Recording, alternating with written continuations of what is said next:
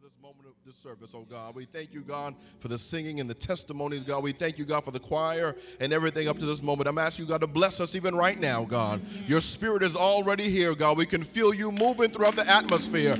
God, speak through me, Lord God, to deliver a word, Lord God, to set the captives free, God. Speak through me, oh God, to encourage somebody. Speak through me, Lord God, and get all the glory. Hallelujah. Let your will be done tonight, Lord God. We don't want to move without you, Lord God. Let your will be done right now, God. Let us feel you, oh God, and give you all the praise, God. Let us, oh God, have a testimony that we're leaving out of the house better than how we came in, Lord Jesus. Hallelujah. And we want to give you the praise by saying thank you, Lord.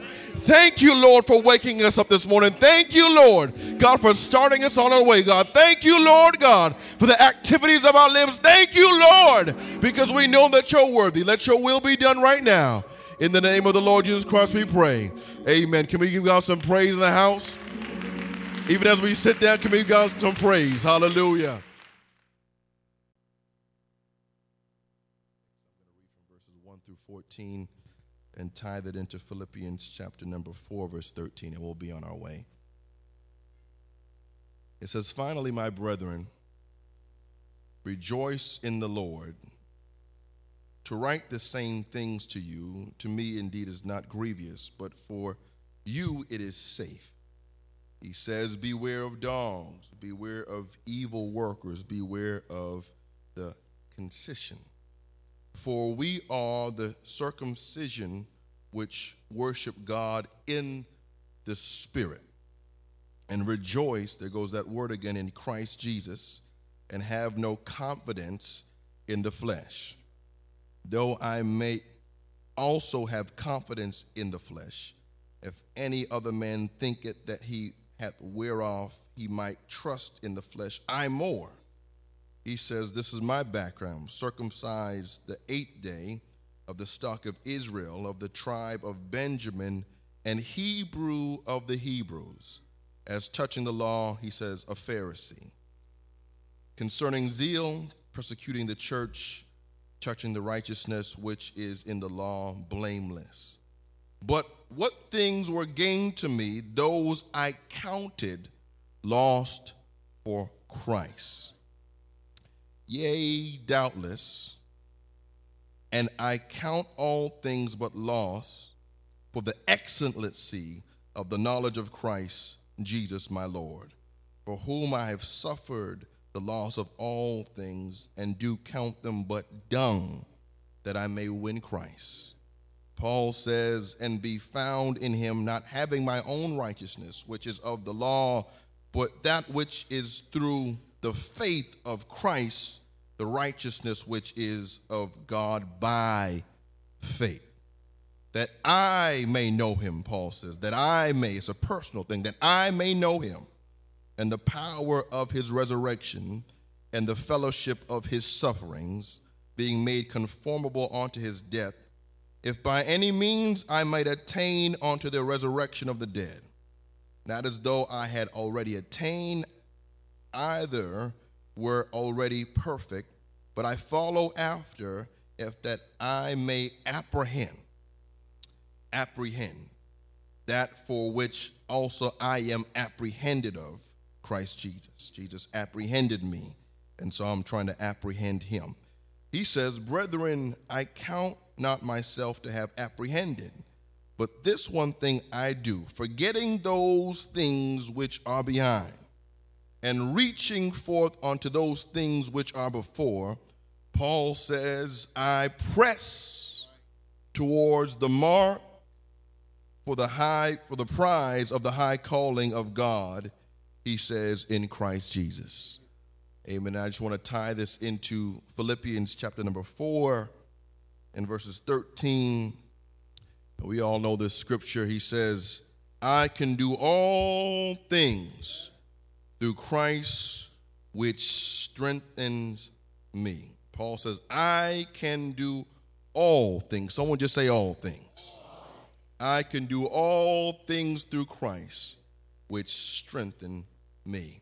Well, for the few preaching moments that I have, I want to come out of this simple topic, the price of commitment. the price of commitment.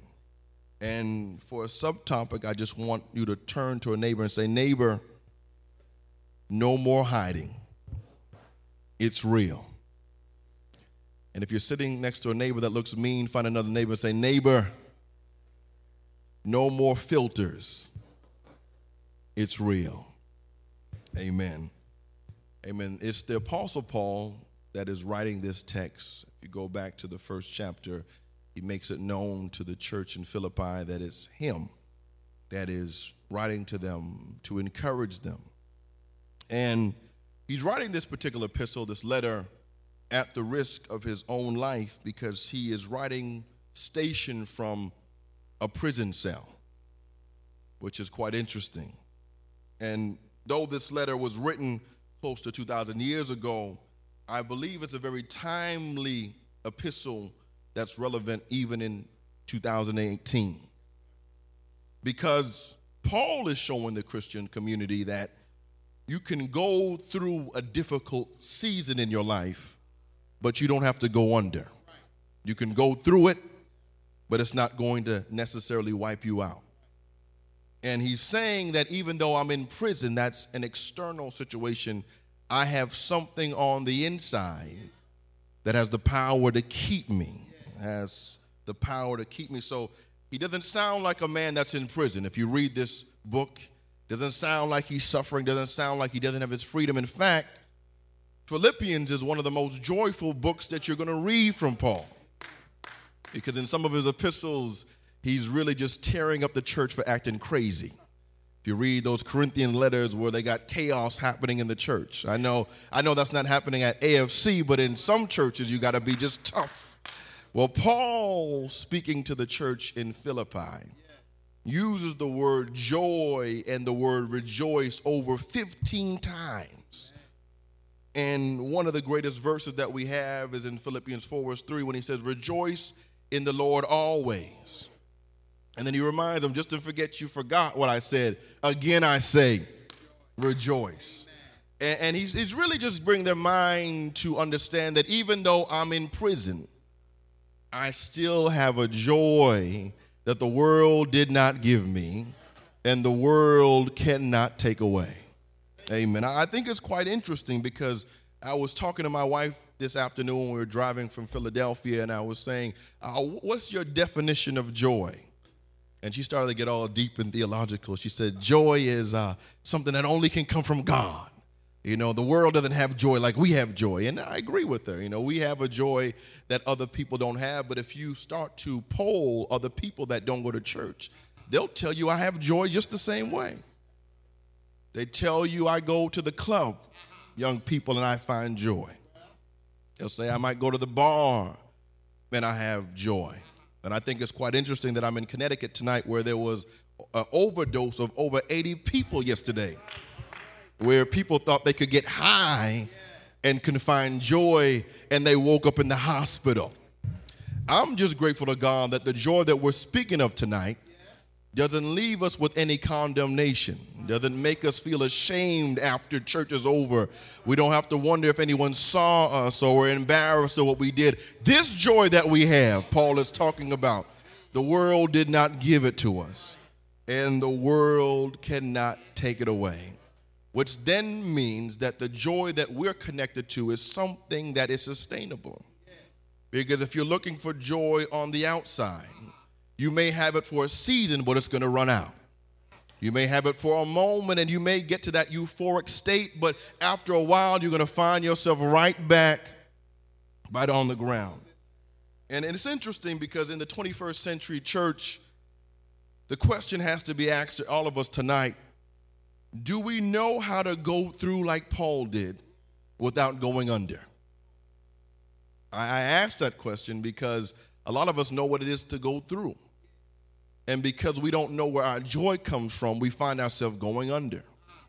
And so Paul is just saying that if you got this joy from the Lord, you will have this rejoicing even when all manner of hell is breaking loose in your life. Young people, when nobody likes you in school, you still have a joy. As the sister was testifying when her friends were going to the party, and I enjoyed your piece tonight, amen, she was saying, at least I could find some time to get connected to God, because I know at least he will not leave me, neither will he forsake me. Well, Paul told us in Philippians chapter 4, verse 11, if I could just go down there. He said, I've learned in this season called life, because all of us are going to go through something. And I want to tell young people, if you haven't gone through anything, you live long enough, you're going to go through something. Paul says in Philippians 4, verse 11, that for I've learned in whatever state I am, therewith to be content, which is a very hidden word in our society, because we always have to be entertained. Paul is saying wherever I find myself, I just learn how to be content. He goes a little bit deeper in verse number 12. He says, I know both to be abased, which is to be brought down and be humbled. He says, I know how to be abound or to increase. He says, everywhere and in all things I am instructed both to be full and to be hungry, both to abound and to suffer. And we read this verse. He says, I can do all things through Christ that strengthens me. He's saying that my joy that I'm telling you about, it's not just a fairy tale.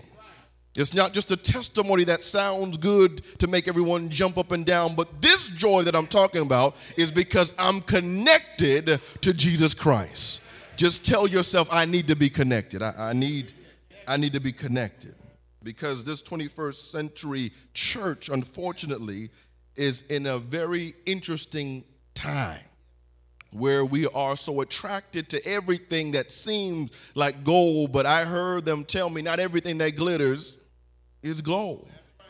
And so we have to be living with a mindset that I can do all things, but it's through Christ.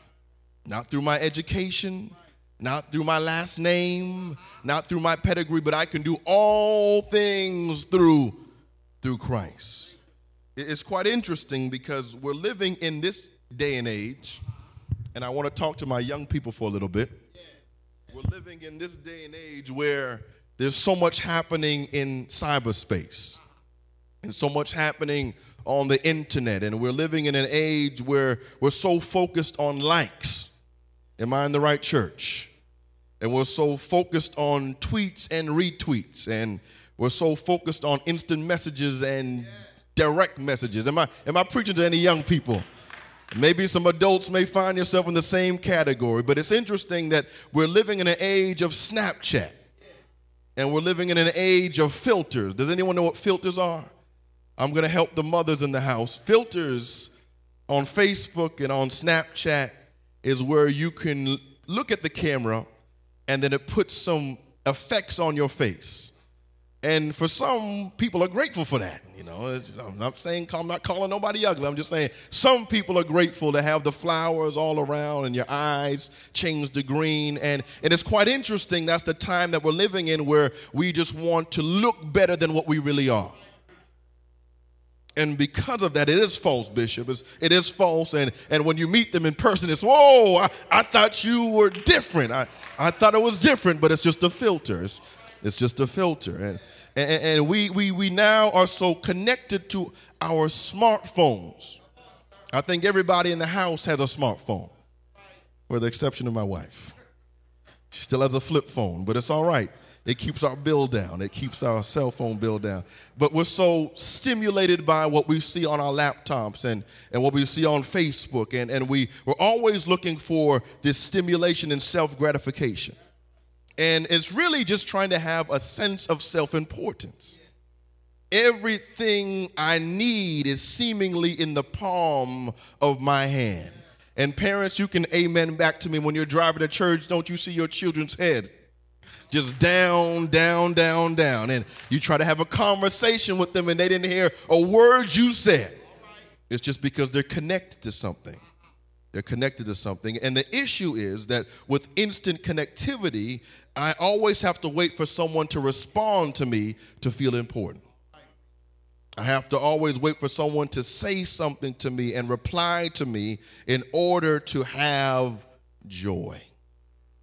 And ironically, Paul is isolated by himself. Nobody is around him in this prison cell.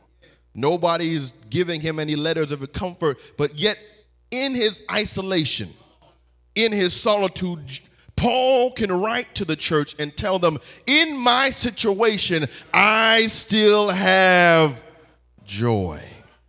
It's quite interesting. It's quite interesting. Here we're free, but yet we're trapped in our mind because we're waiting for somebody to give us joy. But Paul is by himself, and he's writing to the church, and he's letting them know, by myself, I still have joy. It's a paradox that I hope I can bring out properly, because what has happened is we've allowed ourselves to become enslaved to technology. You know, back in the Old Testament, they had the gods, the Dagon, and they had the gods of the cow and the gods of the sun and all those different gods. And we think that because the Old Testament is done away with, that we don't have gods today. But the God of the 21st century is right in your pocket. Yes, it is. And you can tell it's a God because you spend more time on it than you do even giving God thanks. Am I right about it?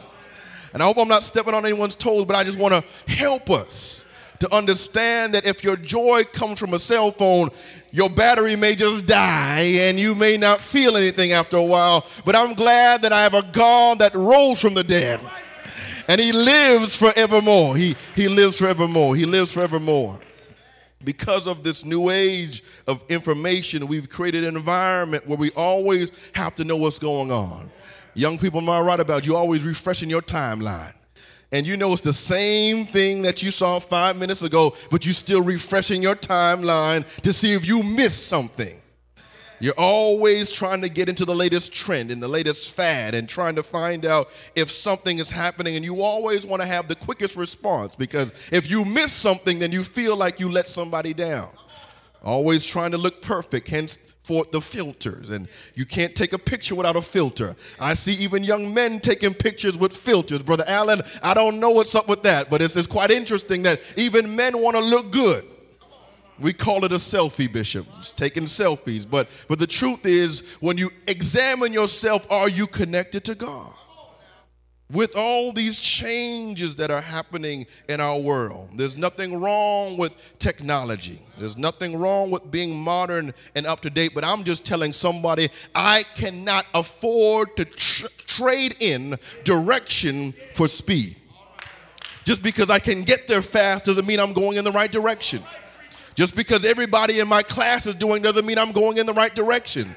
Just because I'm liked by people around me doesn't mean I have joy because I'm connected from God.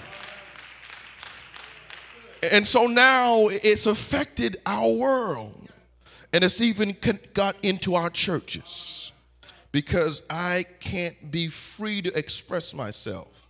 I can't be vulnerable, my brothers and sisters. I always have to look like everything is perfect. And so now I can't just share that I may be struggling. I may be going through an issue. I may be going through a dark season in my life. But I have to live up to this filter that my life is perfect. And this culture has even crept into our churches, because I know without a shadow of a doubt that there's people sitting under the sound of my voice that are struggling, but you got to act like everything is together. Hallelujah.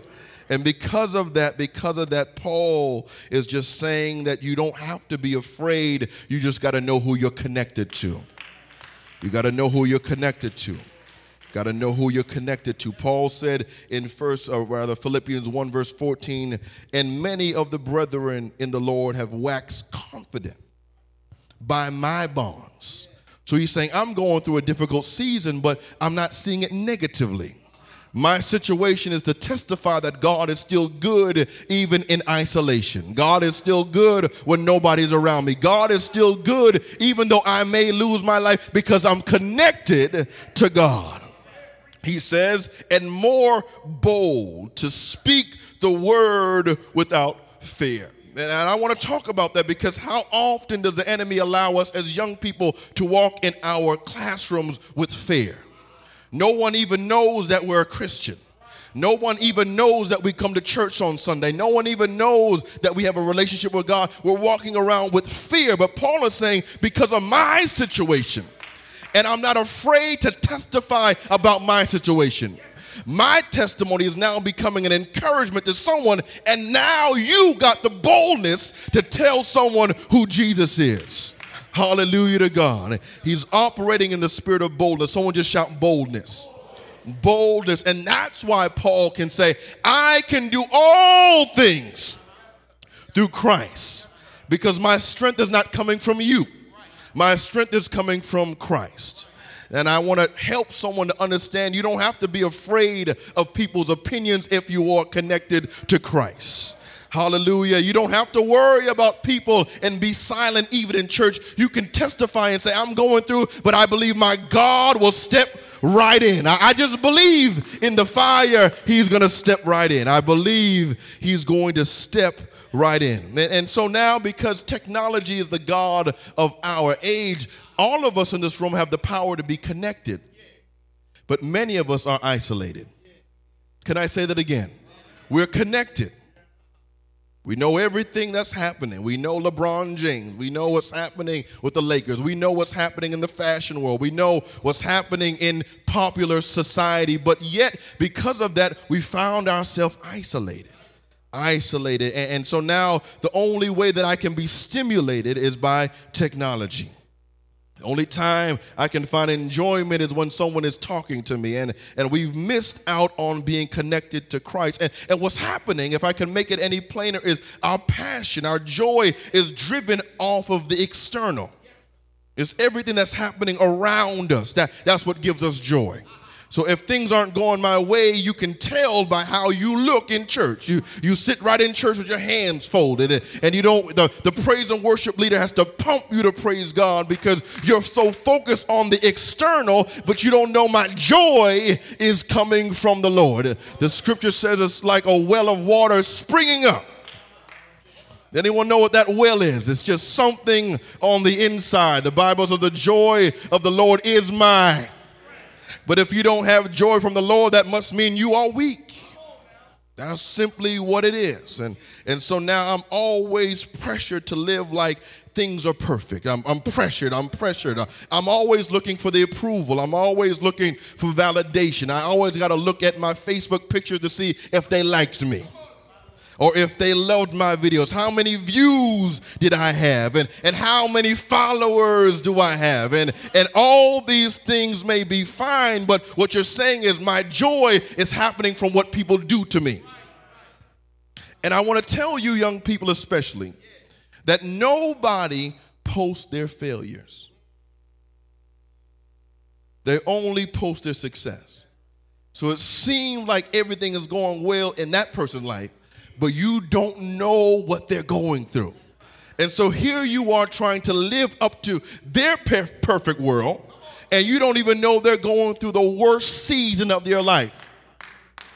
But it's sad because now we're living in that day and age. It's called a fake reality. Well, Paul is showing us the power and the importance of being disconnected to anything that's going to disconnect us from Christ. Can I say that again? There's some decisions you got to make to disconnect yourself from in order that you don't get disconnected from God. Hallelujah to God. And so the scripture tells us, as we read in Philippians chapter 3, he says, for we are the circumcision, which simply means cut off. Someone just shout cut off. We are cut off. Some things you have to cut off. I know it feels good. I know everyone's doing it. I know it's the popular trend, but you got to be the circumcision, which worship God in the spirit. And if it's in the spirit, that means it's something on the inside. It's not what you're wearing. It's not how you dress. It's not how many people think you look good. It has to be a spiritual connection. Because if the spirit is living on the inside, you're going to dress right anyways. But it's the spirit. Someone just shout spirit. He said the spirit of God is what we worship with. And he says that word, that magic word, and rejoice in Christ. And he says, have no confidence in the flesh. And I got to bring that up because in this day and time, the enemy has been so cunning to make us have confidence in ourselves.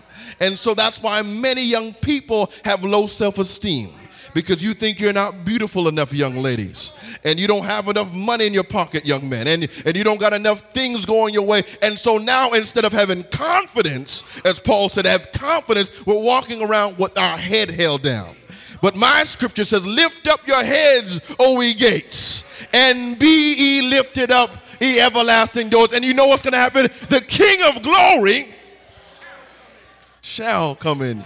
You can sit down. I'm just getting my introduction. I'm just trying to get into this thing. Amen. I need to have confidence from God. And so Paul has gotten to a place where his relationship with God is not based on external things.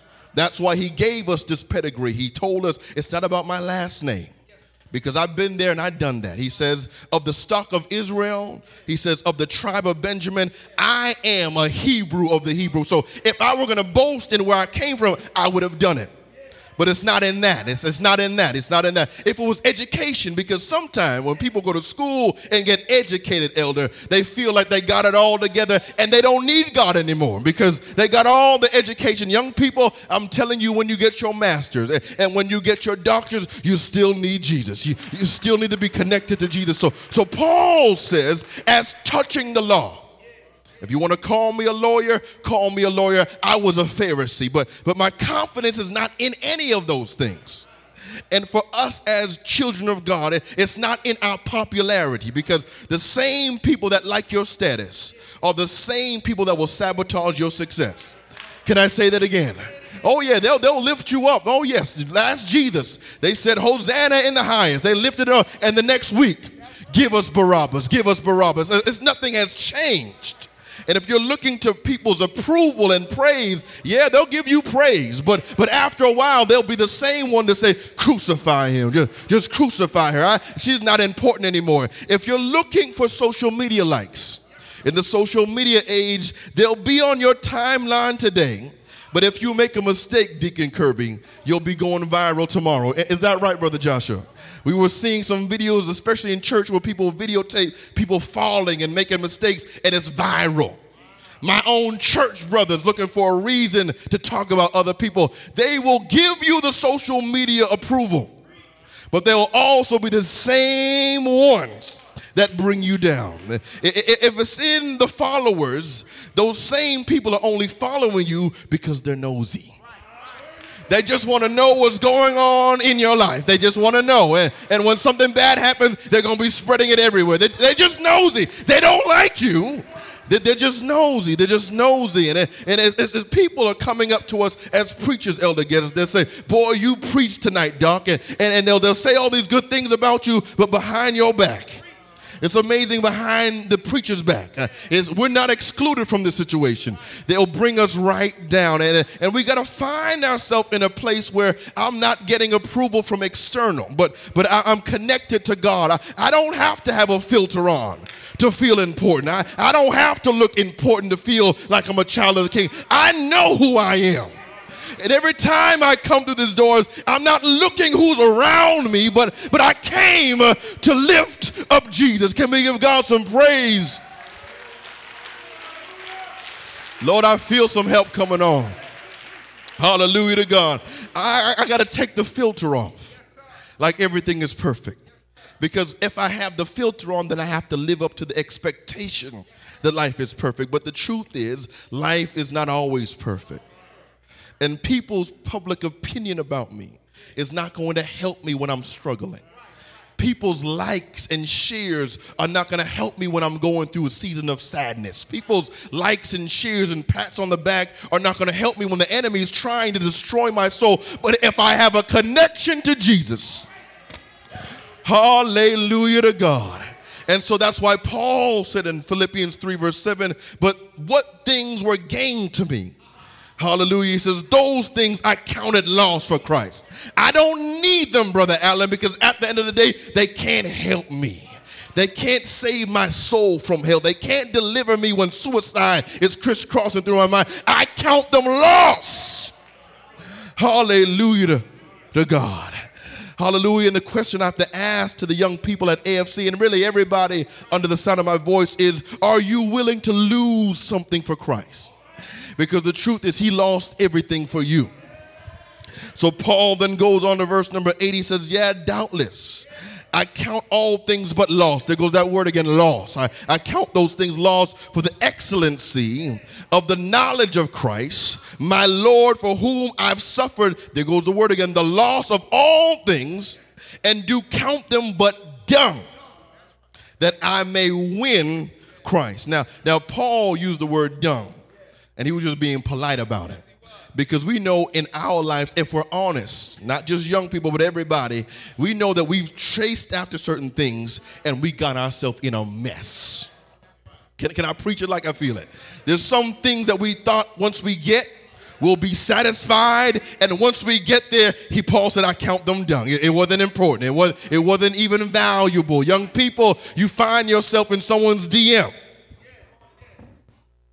And you think getting with that boy or that girl is going to make you feel like somebody, but Paul is saying it's just a mess. Just get yourself all messed up because it doesn't give you joy. It's just a temporary feeling, but I need to be connected to Christ. So that's why he says that I may win Christ. I will lose some things so I can win Christ. You see, we're in the wrong kind of game, and we think we're getting the right kind of gratification until we realize we lost all. And that's why Jesus said, what does it profit a man to gain the whole world, but you lose at the end? Paul just saying, I count it dung that I may win Christ. I may win Christ. So I have to move from this fake thing of our society and get into a committed relationship with Christ. And I want to tell everybody that commitment can only be measured in the face of conflict. I got to say that one more time. Genuine commitment can only be measured in a season or a period of conflict, because all of us can learn how to have lip service. And that's one of the biggest issues in our time, where we know how to testify and we know how to have church when things are going conveniently our way. But I'm saying if we're going to be committed, it's going to be in the face of chaos, when nobody likes you at school, when people are talking about you on your job, when your own family turns their back on you. I'm talking about committed. Hallelujah to God. You see, we've created a generation of churchgoers where we've been so addicted to emotionalism, but have not caught on to the importance of commitment. And so now, because many of us don't have faith in God, we just serve him conveniently. When trouble arises, we're nowhere to be found. We're nowhere to be found. And see, without genuine commitment, we learned how to shout, Elder Geddes. At the age of 2, I was shouting, and I was speaking in tongues. I wasn't filled, but I knew how to have church at a young age.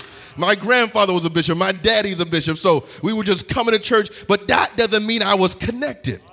And that doesn't mean that I was committed. I thank God for your peace tonight. Just not being a church kid, but knowing who. I knew how to dance. I knew how to put my foot down and tear it up just like the rest of them. I knew what to do to look good. I knew when the time came, when the service slowed down, how to cry. I knew when to stand up, but my question is, has anyone learned how to be committed? Committed, because the truth is, the enemy is just waiting for an opportunity to kill us. Can I say that one more time? He's just looking for one opportunity.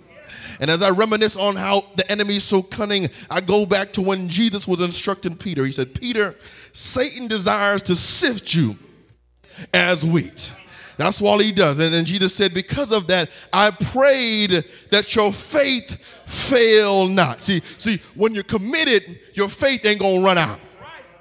When you're committed, it's not because of who's preaching while you feel good. It's just, I'm connected. I feel committed. And so Jesus said, I prayed for you, Peter, that your faith fail not. But watch how emotionalism gets in the way. Peter said, Jesus, I will die with you. That's what he said. It's in the word. That's in the text.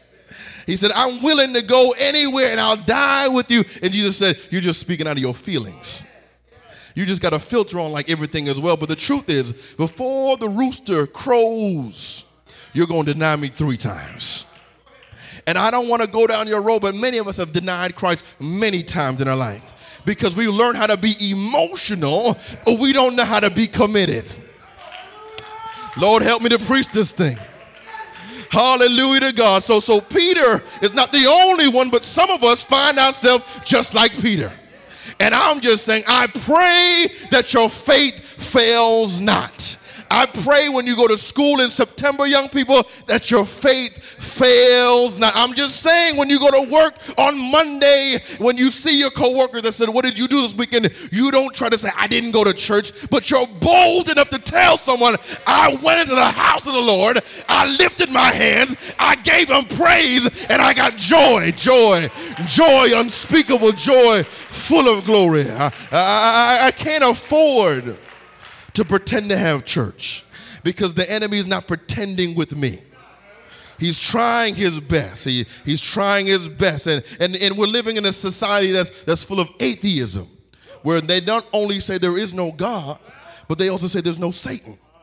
And that's the worst lie that could ever be told, because Satan is just waiting for an opportunity. And it's not when you turn a teenager. At young ages, we're hearing about young 5-year-olds, 6-year-olds committing suicide. What does a child know about suicide? But it reminds me that the enemy does not care how young you are. He just wants to destroy you.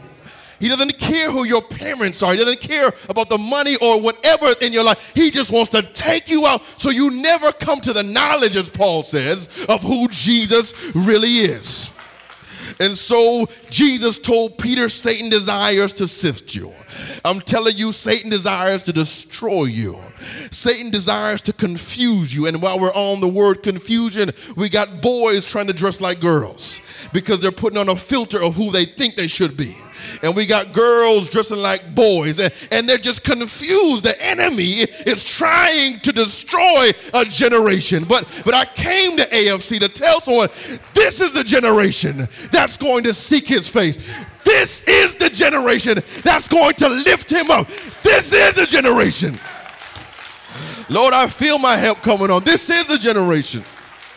So Paul told the church in Corinthians, in 2 Corinthians 2, verse 11, for those that are taking notes, he says, lest Satan should get an advantage. That means just slip in and get a strong hold on you. He says, for we are not ignorant to his devices. Just find a neighbor and say, don't be ignorant. Don't be ignorant, because emotionalism will get you ignorant. Emotionalism will allow you to understand that everything seems to be going well, but it's not. That you're just ignorant. You're just ignorant. And I want to tell you, young people, the devil has a filter game of his own. Yes, he does. And he filters through our emotions. So he'll send that DM late at night. I know someone knows what I'm preaching about. 3 a.m, and that girl says to you, young brothers, what are you doing? And he said, nothing. What are you doing? And then it goes from what are you doing to it goes to what are you wearing? Let me see a picture. And it happens right in the house, Elder Giddens, right in the house. And you don't even realize the enemy now has gotten you to compromise your integrity. And you don't even realize it was just a filter game, because once it's over, he's gotten the advantage of you and you're spiritually in prison. So that's why the Bible says we can't just live by our sight. Our faith is internal, so we walk by faith and not by sight. That's what my scripture says, because if I'm just walking by what I see, and if I'm walking by what I feel, and if I'm just walking by what is good to me, then I'll find myself in the hands of the enemy. I'll be ignorant. But I want to tell someone one more time, we walk by faith and not by sight. Can I talk about our emotions a little bit? Because that's where I find this generation, emotions. We feel things, and feelings and emotions are the number one killers of millennials. Millennials, the age of 20 to 40. And centennials are the age of 20 lower. So I know I'm preaching to some millennials, and I know I'm preaching to some centennials. One of the greatest killer of the church is our feelings. Just tell a neighbor, don't be stuck in your feelings. Hallelujah. And what it sounds like is this: I'm tired of going to church because the missionaries were too mean. That's your feelings. and you feel as if you should be treated a certain way. And I'm not giving the missionaries a right to just abuse people. But I'm saying when you're just solely relying on your feelings, don't you know the enemy is going to put the right thing in your way so you never come through those doors. So now that I'm in my feelings, we say things like, I'm done with church because the testimony service was too long. And I got to get home because I'm missing my TV show or I'm missing this and that. And we get stuck in our feelings. Somebody's preaching with me. And we say things like, I'm frustrated because going to church and the preacher is just doing too much. He's always preaching on me and he's always saying things about me. You don't even know it's the word that's going to save your soul from destruction. But your feelings is getting in the way. Your feelings. And a lot of times, young people, you say, I'm bored. Because we're living in the technology age where we always have to be stimulated. Always got to be gratified. So I'm bored. And so service was dry. And so I'm just saying that I can afford to be stuck in my feelings because the enemy has only one plan for my life, and that is to kill, steal, and destroy. Yeah. Can I say that again? Kill your vision. That's why you got grown men staying home, got no vision, it was killed playing video games, just doing nothing, just playing video games. And you got young girls just watching the reel. Am I right, Jacqueline? We're just watching the reel, just got nothing better to do, and having people pour into your spirit, not knowing they're getting you further and further disconnected from Christ. Because whatever's feeding you, you will become.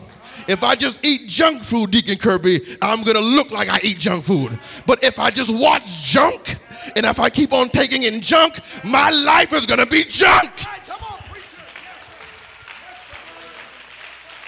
So the enemy comes to kill, steal, and destroy. But Jesus said, I come that you may have life. Can I take it a little bit deeper before I go high? Can I?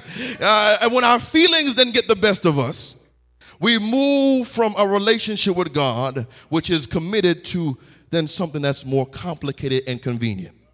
Because now I'm in church and I'm stressed out. I'm frustrated. I'm aggravated. And now I've allowed the worst of me to get the best of me. And it looks like this. I lose interest in things that I was once interested in. And now it's becoming more convenient to find something else. So I used to lead praise and worship service, but now because someone's looking at me funny, I don't want to sing anymore. And I might have been on the drums a few Sundays ago trying to be somebody growing in God, but because they yelled at me I'm playing too fast, I'm not going to play anymore. I'm stuck in my feelings. And something more convenient comes our way. It may be a basketball game. I know Sunday service is a perfect time for the NFL game, so they're telling you, Bishop, make your message a little bit shorter. Just make that thing shorter. And what has happened, what I'm trying to say is we've allowed something else to get in the way of when we used to be committed. We've allowed something to happen, and it starts slow, but it aggressively pulls us away from God. And if you don't remember anything I say tonight, remember this. Backsliding does not start when you stop coming to church. Backsliding starts right here in the house. So I can be preaching, but your mind is somewhere else. They can be singing, and your mind is somewhere else. And what happens is the enemy, he drops these seeds in our mind. It just starts as little seeds. You don't think it's important, but it's just seeds. But after a while, they turn into strongholds. Because now you don't even have joy when you come through the house. You don't even feel God when you pray. You don't even feel God when you sing. And the stronghold has gotten to you. Hallelujah. I didn't know missing church would happen, but now it's happening. I didn't know that I would be zoned out during the preaching, but guess what? It's happening. I didn't know that I would be leaving church complaining on the whole way home, but now it has happened because one seed, someone just say one seed. One seed has become a stronghold, and now my feelings are pulling me away from God. But can I tell someone, your feelings can't help you when you're in struggles. Your feelings can't help you when no one likes you in school. In fact, it was going to be the same feeling to tell you, take your life. You can't be stuck in your feelings. You can't allow your education to make you feel as if you're somebody, and you can't allow popularity to get in the way of making you feel like you are important. I just want to tell you, strongholds strongholds can only be broken by the power of God. It can only be broken by the power of God. And that's why the scripture says the anointing breaks the yoke. Someone just shout anointing. The anointing breaks the yoke. And I don't know what your stronghold is tonight, but I'm saying you come to the right place at the right time to get your deliverance. Before you step to school in September, you come to the right service to hear a word from the Lord that you can leave delivered. Someone just shout joy. So I want to get to my punch when Paul tells us in Philippians 4 verse 13, I can do all things through Christ. It has to be a connection to Christ. It has to be a commitment to Christ. And he tells the church in Ephesus in Ephesians 6 verse 10, finally, my brethren, be strong. Just find a neighbor and just say, be strong. And I'm not just talking about fake it, and I'm talking about really being strong. He said, be strong in the Lord. And then he says, in the power of his might. Not your might, not your popularity, but his might. Hallelujah. And he says, don't get stuck in a filter game. He says, you need to put on the whole armor. The whole armor of God, that you may be able to stand against the wiles of the devil. Can you feel him fighting, young people? Can you feel him fighting? He's fighting in your homes. He's fighting. That's why divorce is on the rise. He's fighting. He's fighting in your schools. Do you see it? Bullying is on the rise. He says that you may be able to stand against the wiles of the devil. He says we wrestle not against flesh and blood, but rather principalities, against powers, against rulers of darkness of this world. He says against spiritual wickedness in high places. See, the enemy is just strategic. He's working everywhere. And because of that, Paul has to tell them, wherefore you got to take on the whole armor. You can't afford to miss anything, my brothers and sisters. You got to take on the whole armor of God, that you may be able to stand and withstand the evil day. And just in case you don't know what I'm preaching about, we're in the evil day right now. When 80 people can be overdosed with marijuana, laced with something else, we're living in the evil day. When we're living in a day when a man can be with a man and say it's okay, we're living in the evil day. When people can go into schools and shoot up schools and have no remorse, we're living in the evil day. When you can see chaos happening in homes and domestic violence, not only physical but verbal, you're living in the last days. That's what Paul says, that you may be able to withstand in the evil day. And then he tells me, having done all to stand, he says it one more time, stand therefore. Someone just say stand. It's time for my young people to stand. It's time not to be afraid. It's not time to hide. Someone just shout stand. Lord, I feel something coming on. It's time to stand. And when you're committed to God, you'll know because you got the power to stand. Paul is committed. Even though he was in prison, he was still standing.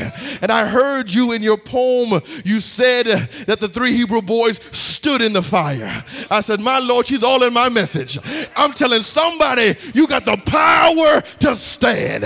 I don't know what your fire is. I don't know when your fire is going to start, but I'm telling you, your fire is going to come, but you got the power to stand. You got the power to stand.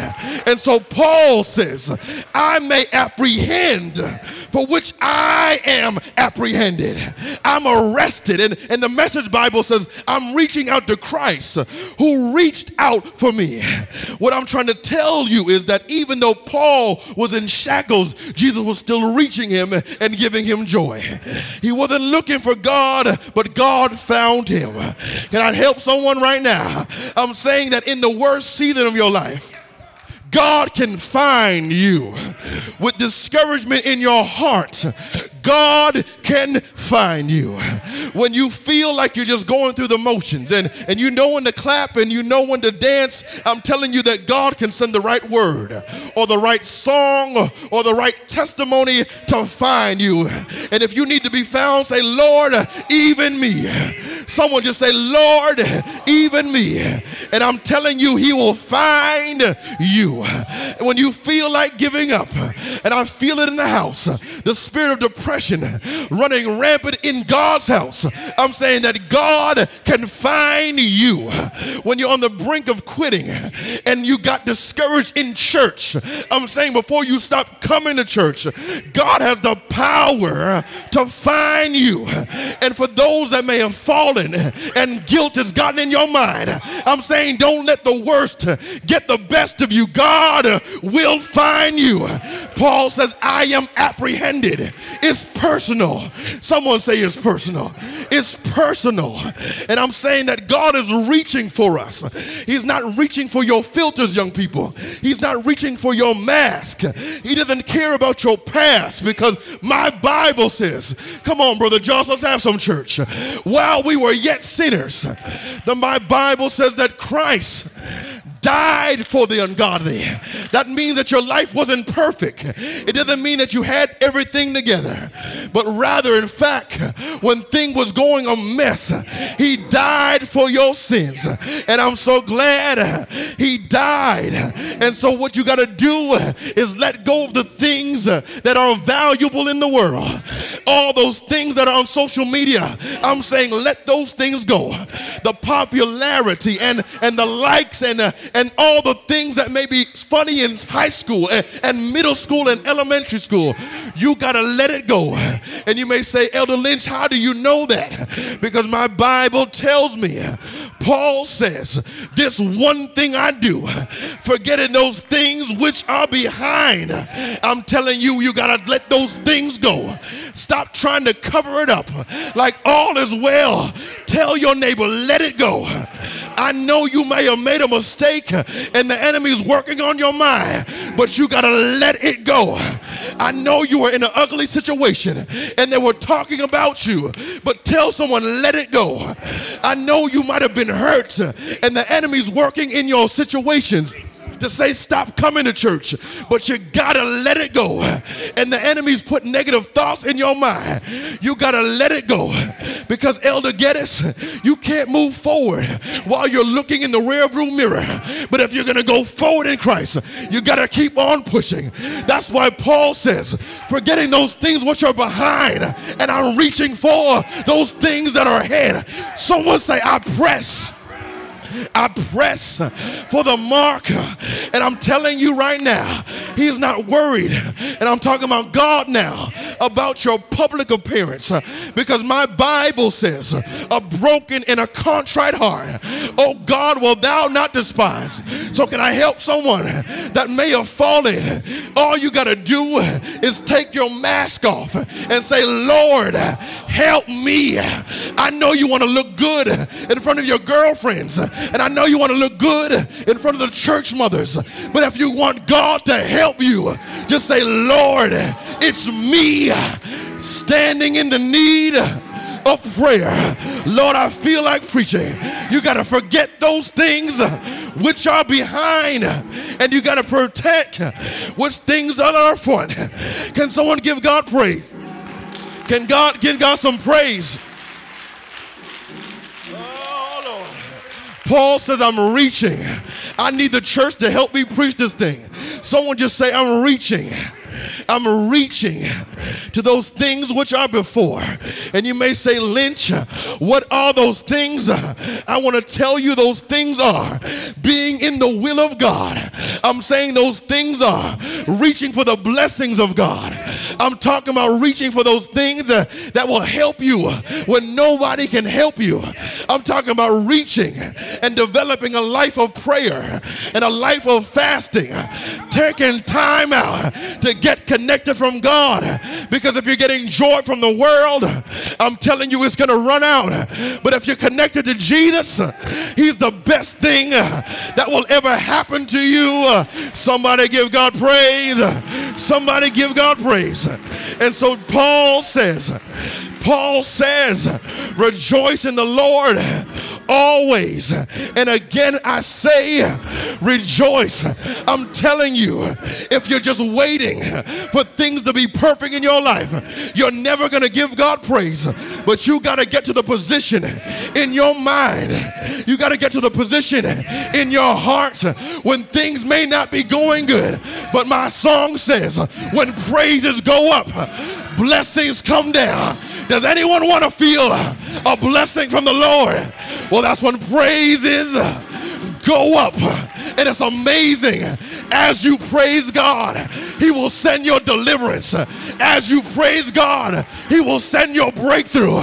When you praise God, he will give you what you need. And people may say, you're not smart enough. They may say, you're not purity enough. But you tell them, I can do all things. I can do all things through Christ that strengthens me. Tell your neighbor, I can do all things. They may say you're not going to go to college. You look them right in the face and say, I can do all things. The devil may say, once you go to college, you're going to fall. But tell that devil, I can do all things. When those boys try to find you, young ladies, tell that devil, I can do all things through Christ that strengthens me. Does anyone got the power? Does anyone got the power of God? Then let's give God some praise. David said, I will bless the Lord at all times. I will bless the Lord at all times, and his praise shall continually. Come on, praise him. Praise the Lord. Praise him until you get your breakthrough. Praise him until you get your deliverance. Praise him until the shackles come on. I feel the joy of the Lord. I feel the joy of the Lord. I feel the joy of the Lord, because the joy of the Lord is my strength. And with joy will I draw waters out of the well of salvation. Does anyone have joy? Does anyone have joy?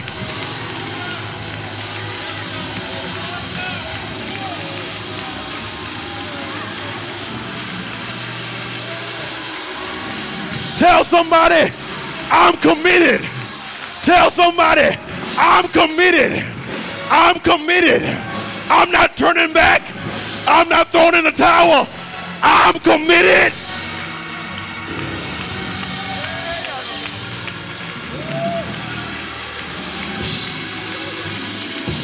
I'm committed. I'm committed.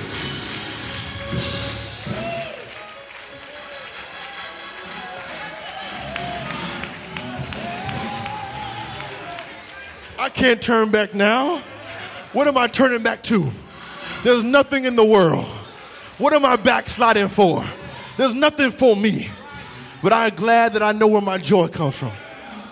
Paul, as I take my seat, was writing from prison. And I'm telling some young person, in the teenage years of your life, you may feel like you're in prison. Your parents treating you crazy. In school, you're a misfit. Nobody likes you. But I'm saying you can be in prison and still have joy. Hallelujah. Yes, you can. You can be going through the worst season of your life, but my Bible tells me he promised never to leave us, never to forsake us. He said, lo, I'm with you always. And if someone's committed, let's give God a committed praise. Come on, let's give him a committed praise. A committed praise. A committed praise. Whatever I'm going to, I'm committed. Whatever they say about me, I'm committed. No matter what comes my way, I'm committed.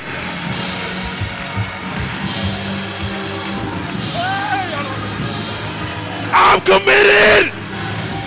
I'm committed.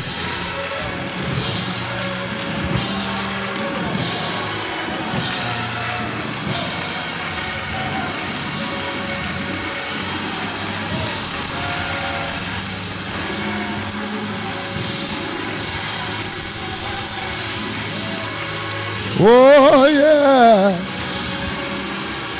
Hallelujah. Hallelujah.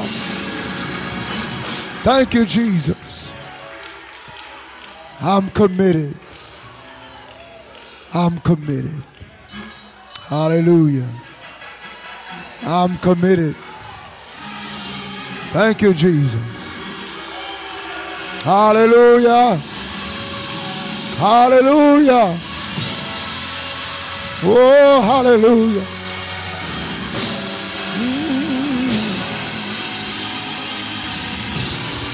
Oh, yeah. Hallelujah.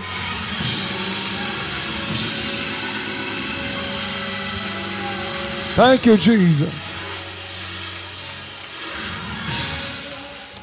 Turn to your neighbor and say, neighbor, no matter what comes my way, I'm committed.